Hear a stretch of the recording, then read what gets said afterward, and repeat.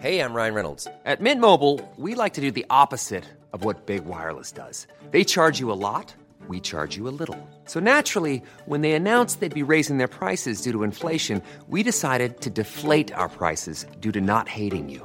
That's right. We're cutting the price of Mint Unlimited from $30 a month to just $15 a month. Give it a try at mintmobile.com/switch. $45 up front for 3 months plus taxes and fees. Promo rate for new customers for limited time. Unlimited more than 40 gigabytes per month. Slows full terms at mintmobile.com.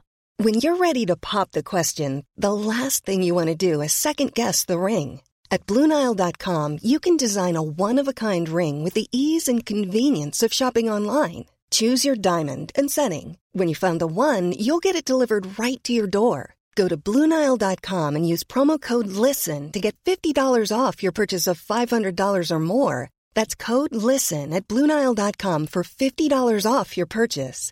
BlueNile.com, code LISTEN.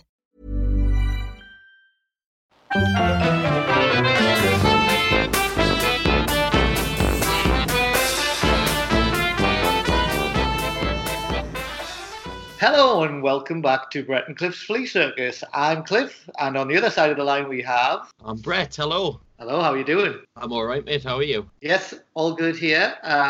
For about 3 weeks you've been itching to tell a story about your Elvis rubber doll lifelike head. Well, that sounds a bit weird, Elvis rubber doll. Basically, it's an Elvis robot is what it is. Do you know that Japanese man who made the robot of himself? It looks very similar to that. You know what I mean? That one. It looks well. I'll put a photo of it on anyway. So the story basically goes like this. I was just getting ready for work, and I was sitting in the bedroom. It was just before Christmas, and I was thinking, what can I sell? Because that's how my mind works, right? Because it would be nice to have a little bit of money just before Christmas. So I was looking around the room, and I noticed, my Elvis robotic head, right? So I'll try and sell that.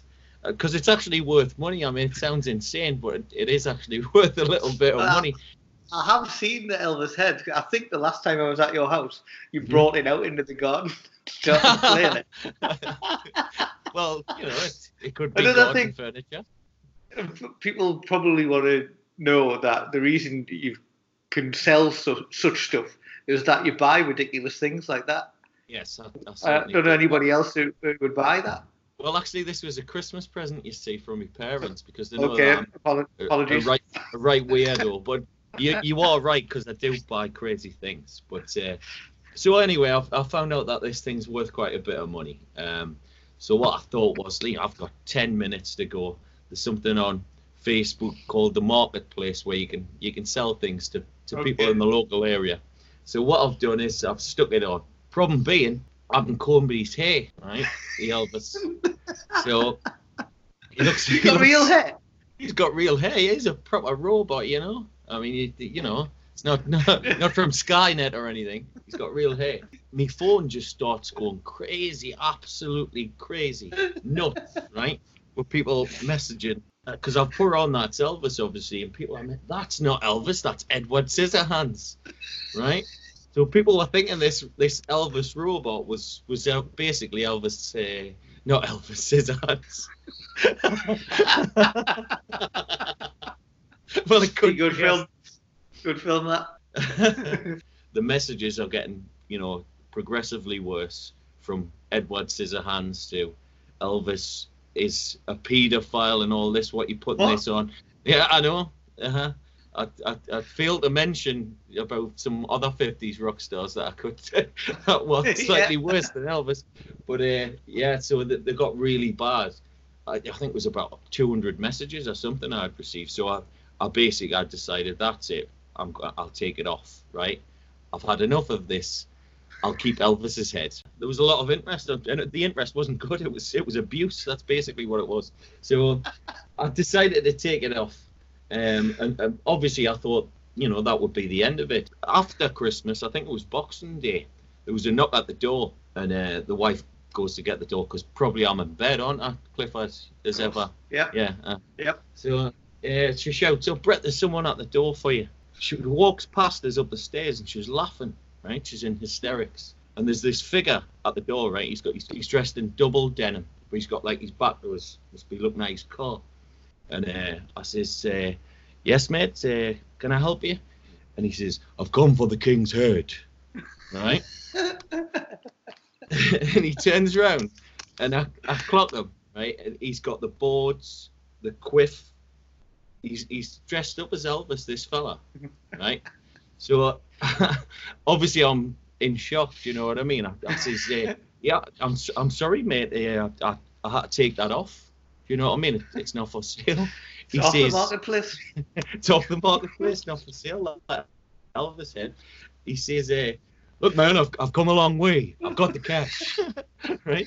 So I'm thinking this is just a wind up. This, you know what I mean? This is nuts. So I didn't know what to say anyway. But I mean, he has cash, so I invite him in. That's what I'm thinking of. So I say, well, you might as well come in then.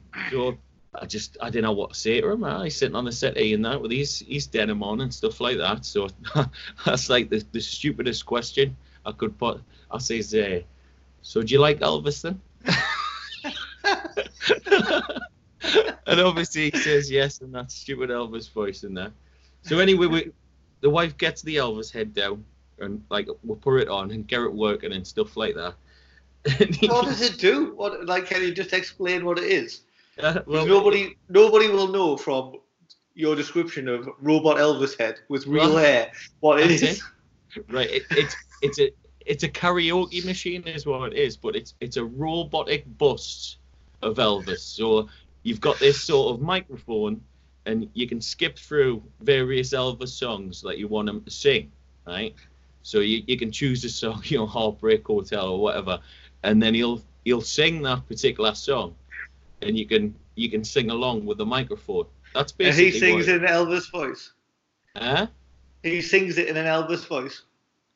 Yeah, the Elvis robotic head. He's not going to still get bloody Cliff Richard's voice, is he? Why would it? Of course, he sings it in Elvis's voice. What a question. Right. So do you have to brush his hair every day? I haven't touched his hair. Well, not until I got all these messages saying it looked like Edward Scissorhands. So I corrected that mistake, and what I did his hair a little bit, and that made him look a little bit. Did you put any gel on it? I didn't know. I was frightened he might blow up. Also, he's 68 comeback special Elvis, isn't he? Yeah, he is. He's got the leathers in there, but just on the shoulder because, like I say, it's just a bust. How did this fella see? You took it off the marketplace. Well, there you go. You see, that's what intrigued us. So he sees the Elvis thing working and that he loves it. He's saying things like, hot damn and stuff like that while it's on, right? So he loves it. He's gonna pay us, right? So he gives us. Well, how much? 400 quid. What the fuck? Honestly, it's on eBay for 400 quid. This Elvis head, because there was only a certain amount of them made. And obviously, Elvis fans are nuts, aren't they? Well, especially this one. So anyway, he gives us the money, and it's like I show him to the door, and I say, by the way, how did you know where I live? Because I took it off. Do you know what I mean? I took it off the marketplace. He says, I was here a few weeks ago. And I went, here a few weeks ago? Yeah, I bought something off you then. What did you buy? He says, Buckaroo. Right? So it's really dressed as a fucking horse at that point. Obviously, he wasn't dressed as Elvis. He must have just been a normal person when he came for Buckaroo. So he walks off to his car. Guess what type of car he had, Cliff? Cadillac. It's a good guess. Nah, he had a Nissan Micra. So anyway, he puts like the Elvis bust, the Elvis robot head into the. Did he go in the front seat?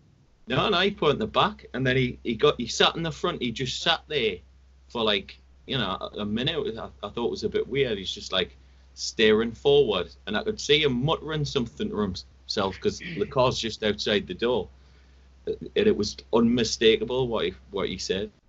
Thank you very much. And then he just drove off, and that's that. Because it did. I remember seeing it on Twitter over Christmas, seeing loads of people retweeting it, saying, "Have you seen the state of this? Somebody's selling this. It's meant to be Elvis," and all of that. And I was thinking, I didn't ask you at the time, but I remember thinking, Brett's got one of them, and he's always selling. I'm always selling stuff. He's always selling stuff, and he's got one. So I bet that's his, and I never got around to asking you about it. So if that Elvis impersonator, because he obviously wasn't Elvis, if he's out there, hopefully he'll like message the show and that, and let we know who he is and why on earth he came to my house dressed as Elvis to buy the bust. What happened to me this morning was I started watching Twins of Evil, which you asked me to watch last week. To be honest, I don't know if there's that much to say about it. It was all right. I enjoyed it. You enjoyed it? Well, that's good. But I don't think I enjoyed it any more or any less than any other Hammer film. How many Hammer films have you seen, though, would you say? I don't know. I mean, it feels like I've probably watched bits and pieces of lots of them late at night after being in the pub and stuff like that.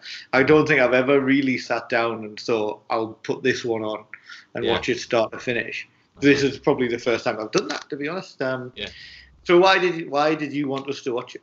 Well, like I've mentioned before once or twice, I love these particular films for lots of different reasons. And this one it stands out for me because I think there's an underlying story there that they don't basically tell you everything. A lot of things that happen throughout the film are just talked about. Okay. Peter Cushing in this particular film he's one of my favourite actors anyway, but he's absolutely fantastic. He's absolutely menacing. He's absolutely amazing, and I love his performance. And there's a reason maybe why he got so emotional about the part and stuff like that. I don't know whether you know about this, Cliff, but this was the first film that he was in because his wife died, unfortunately. He's kind of devoted to his wife. This was the first film that he was in after that. So whether he's sort of, more emotional because of that, but I just think he's menacing. And there's a lot. Presumably, she wasn't burned at the stake. Well, let's hope not. Let's certainly hope not.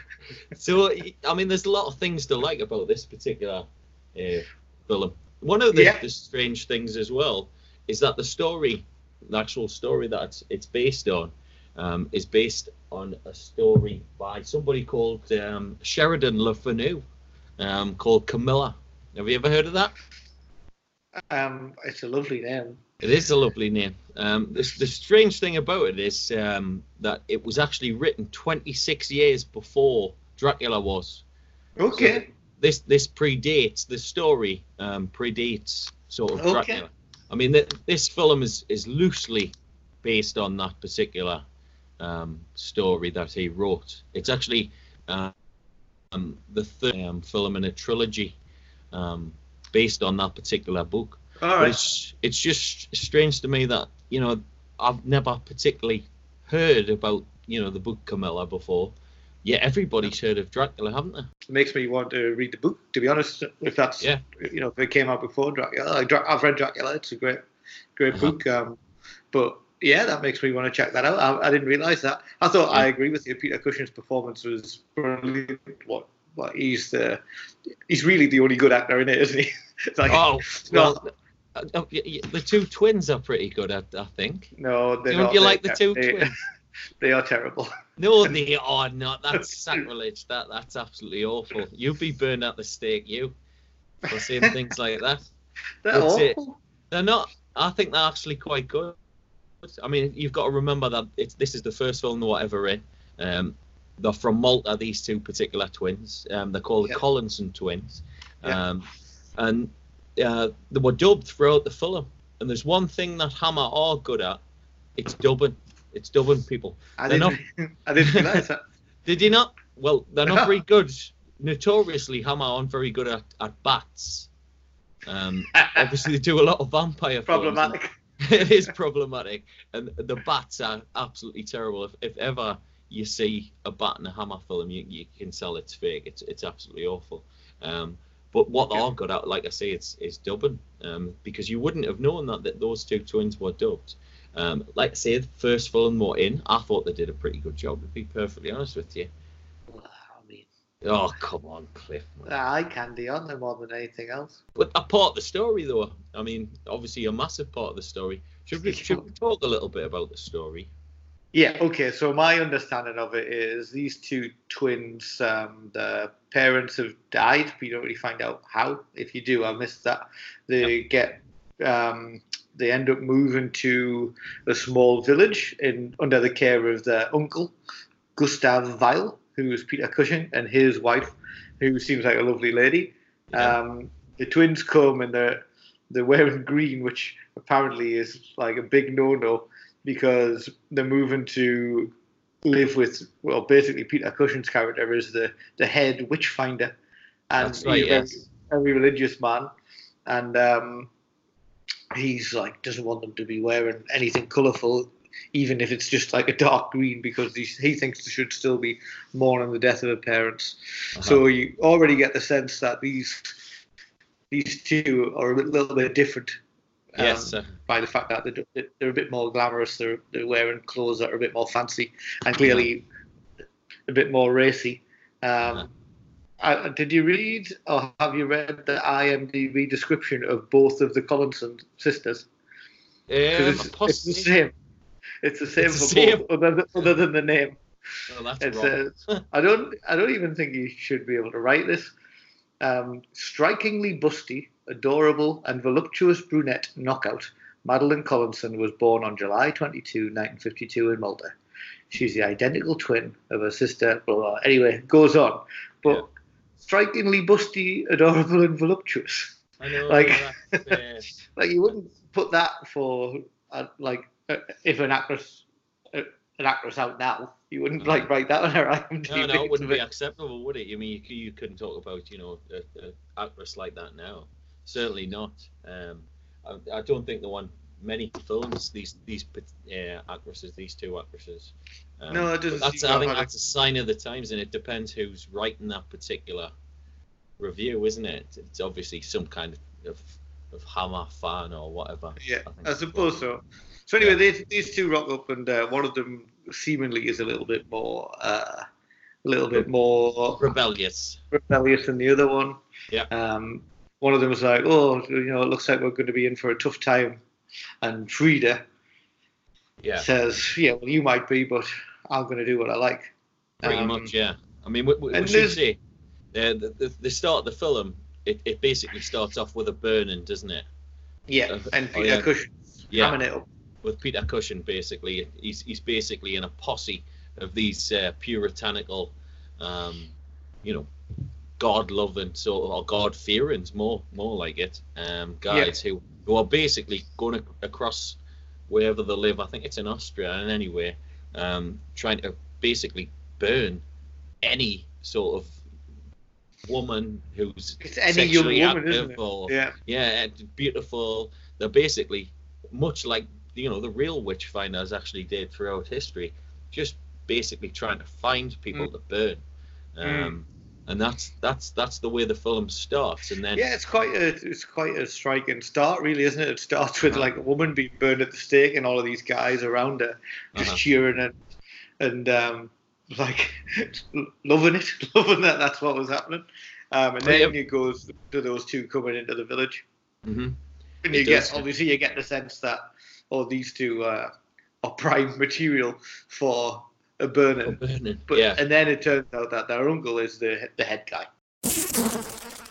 There's a few other peripheral characters, and you might want to tell us why you think some of them are more integral than others, but really the only other person I care about in the entire film, there's two guys. Count Karnstein, who is probably the greatest man I've ever seen in any film of all time. He is fantastic, isn't he? He's very dashing. He's absolutely brilliant. He's amazing. Like, I've never seen him before, but I feel like I have seen him. Like, he's the perfect leading man for films of this era and this time.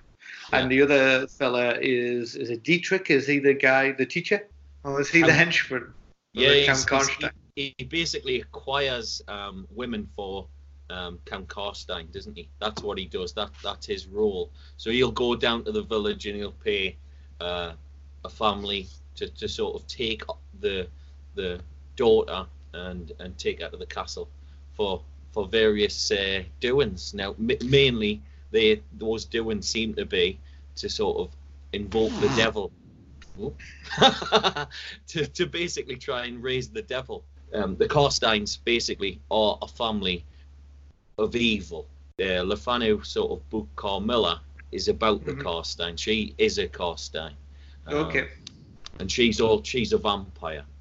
Now, what basically happens in the film is the gentleman that you've just mentioned, who acquires women for him, there's some kind of sacrifice that seems to be going on, but it doesn't seem to be real, and Karstein sort of notices that. You get the idea that this type of thing's been happening quite a long time.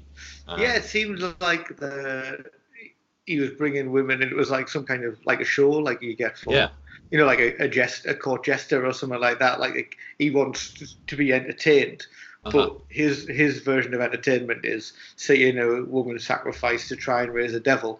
I presume the women do get killed in this ritual, but the devil never comes until then. This one, basically the first one we see in this is he's like, oh, I can tell this is bullshit.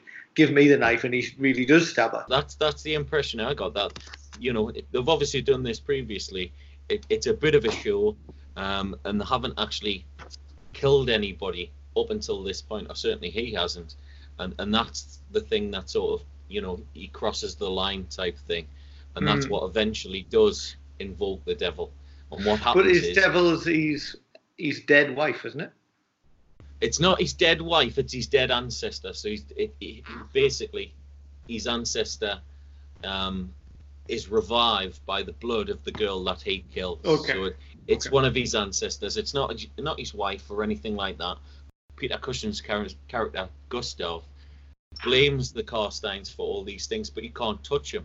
So instead of that, in his puritanical ways, he's got to somehow try and get rid of that particular evil. So is he going after the women? He decides to pick on the voluptuous women and the women that are sexually active instead. So he's trying to cut the supply chain. I think it's just it's because he cannot go for the man that he wants to go for. He's taking out his frustrations on the youth of the land. Frida, the twin that's more rebellious, catches a glimpse of him, and she says to her twin, "You know what I want more than anything in the world is to meet Count Karstein." It's really, he's across the road. It's really possible for her to meet him.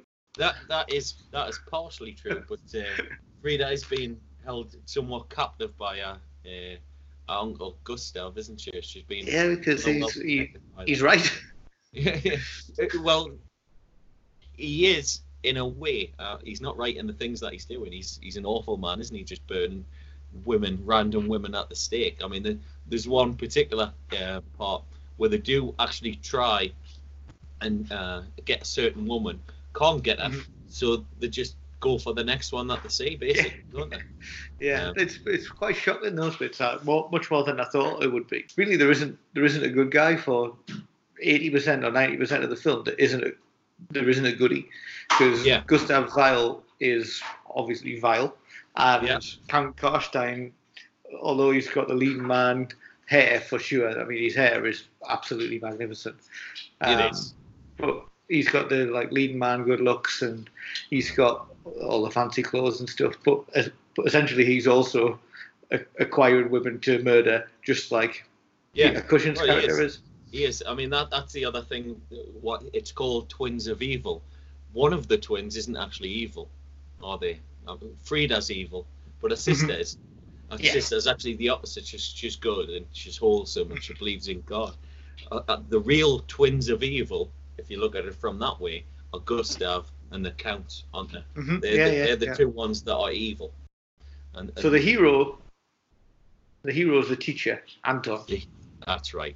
He's the he's the choir master at the school. Yes. However, he teaches solely group of young women, and also admits that he fancies the twins.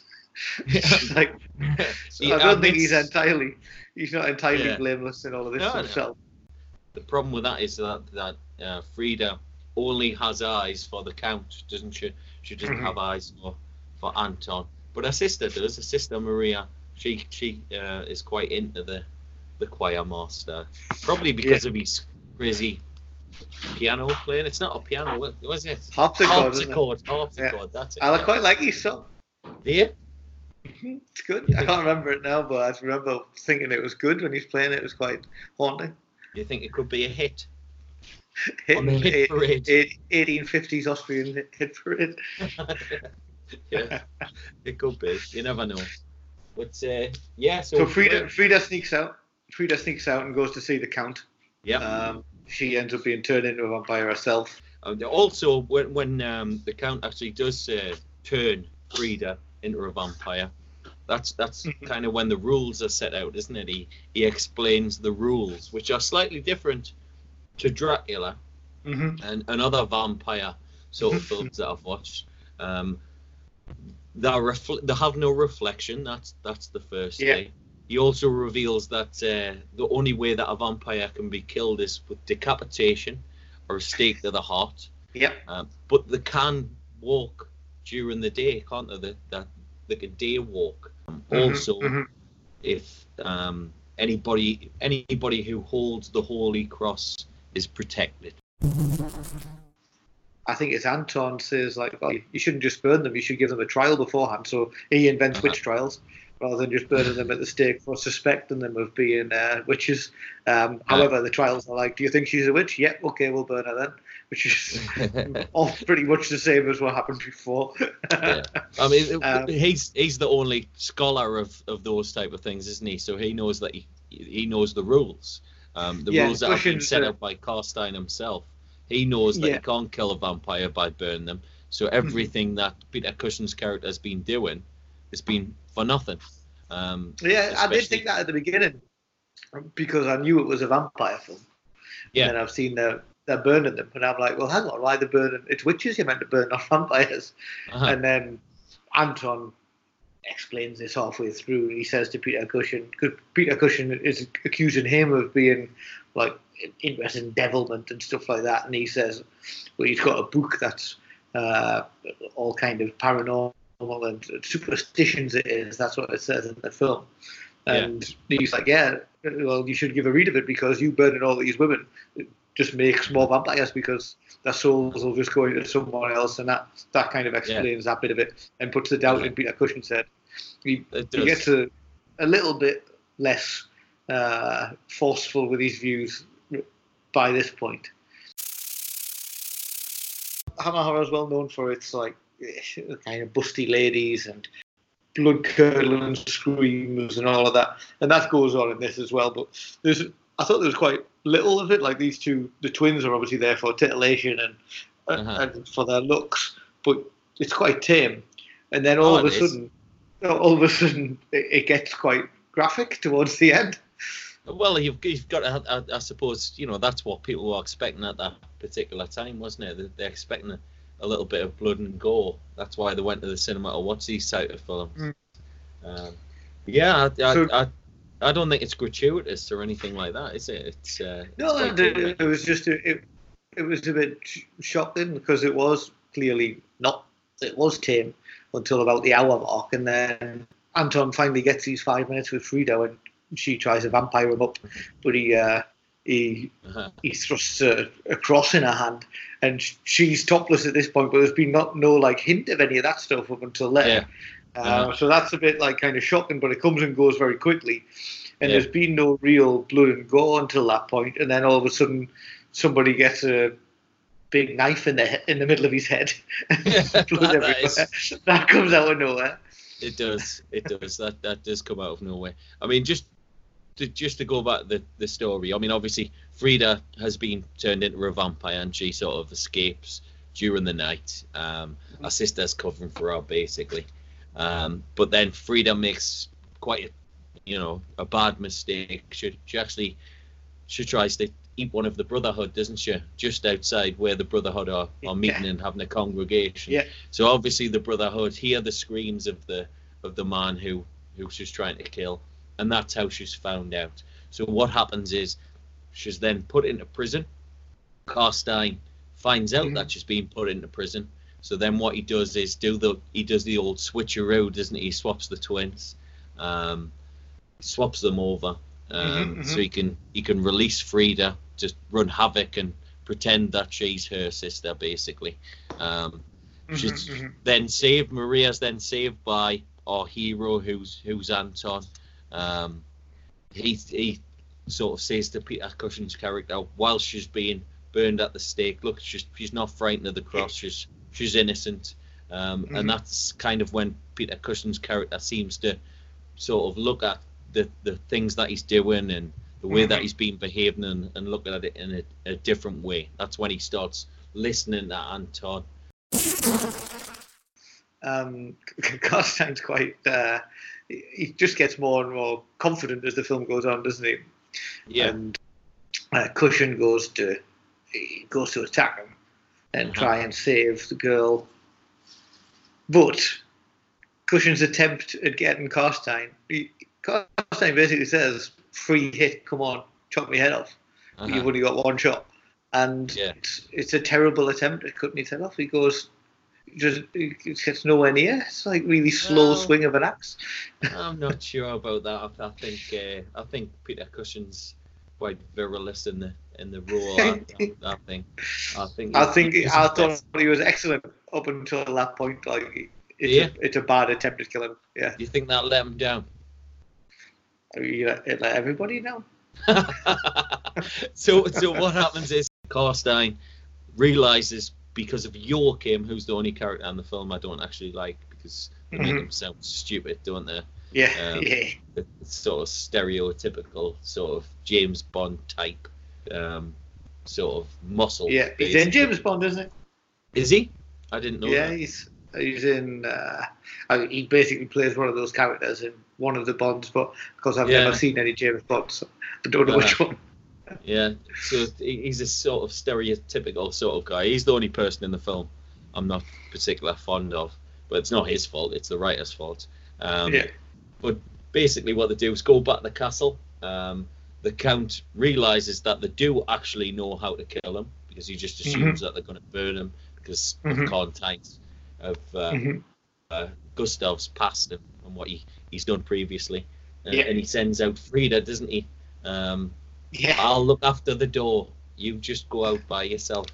I'll make sure that you're all right. And Gustav chops off her head, which is a fantastic decapitation, I think. Very fast, isn't it? It's really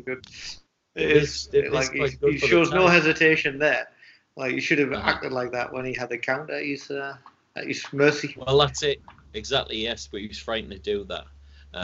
So Maria, the sister, has got some kind of connection, although Frida doesn't seem to have the same connection with her sister. And she sort of touches her neck and she knows that something's wrong. So she goes back and tries to find her sister, who's obviously now dead. And then she's taken hostage by the Count, isn't she? Yeah, like I say, I thought the end was good. The Count, he's basically beckoning them on to come on, do your worst. Like you say, he doesn't think that they know actually how to kill him, and they do. Well, Gustav does anyway. So Gustav ends up getting up there and taking a swing at him and missing. And the Count kills him. It's a great shot. He throws the axe and hits him in the back, and Cushing's kind of. It's one of those slow deaths where he's fallen, and he throws him over the balcony into his witchfinders below. And it's great. I love that piece.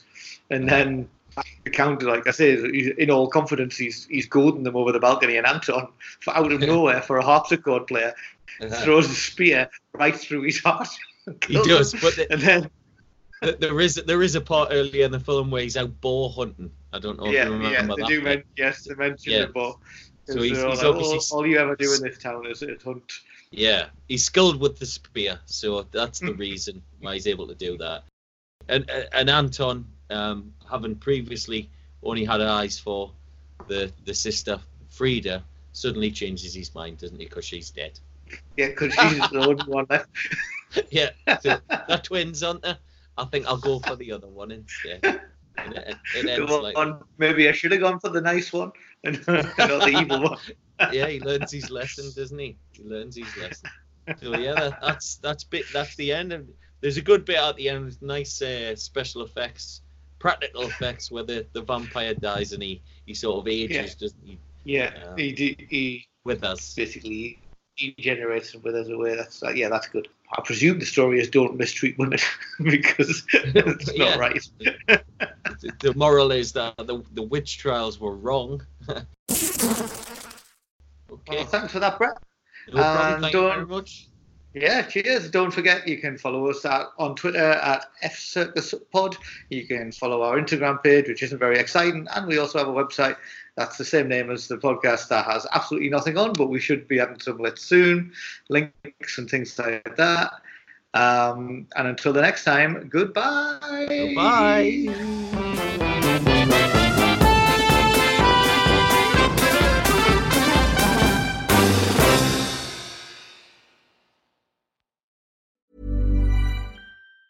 Mom deserves the best, and there's no better place to shop for Mother's Day than Whole Foods Market. They're your destination for unbeatable savings, from premium gifts to show-stopping flowers and irresistible desserts. Start by saving 33% with Prime on all body care and candles. Then get a 15-stem bunch of tulips for just $9.99 each with Prime. Round out Mom's menu with festive rosé, irresistible berry chantilly cake, and more special treats. Come celebrate Mother's Day at Whole Foods Market. Hi, I'm Daniel, founder of Pretty Litter. Cats and cat owners deserve better than any old-fashioned litter. That's why I teamed up with scientists and veterinarians to create Pretty Litter. Its innovative crystal formula has superior odor control and weighs up to 80% less than clay litter. Pretty Litter even monitors health by changing colors to help detect early signs of potential illness. It's the world's smartest kitty litter. Go to prettylitter.com and use code ACAST for 20% off your first order and a free cat toy. Terms and conditions apply. See site for details. Hey, it's Paige DeSorbo from Giggly Squad. High quality fashion without the price tag. Say hello to Quince. I'm snagging high-end essentials like cozy cashmere sweaters, sleek leather jackets, fine jewelry, and so much more. With Quince being 50 to 80% less than similar brands. And they partner with factories that prioritize safe, ethical, and responsible manufacturing. I love that. Luxury quality within reach. Go to quince.com/style to get free shipping and 365-day returns on your next order. Quince.com/style.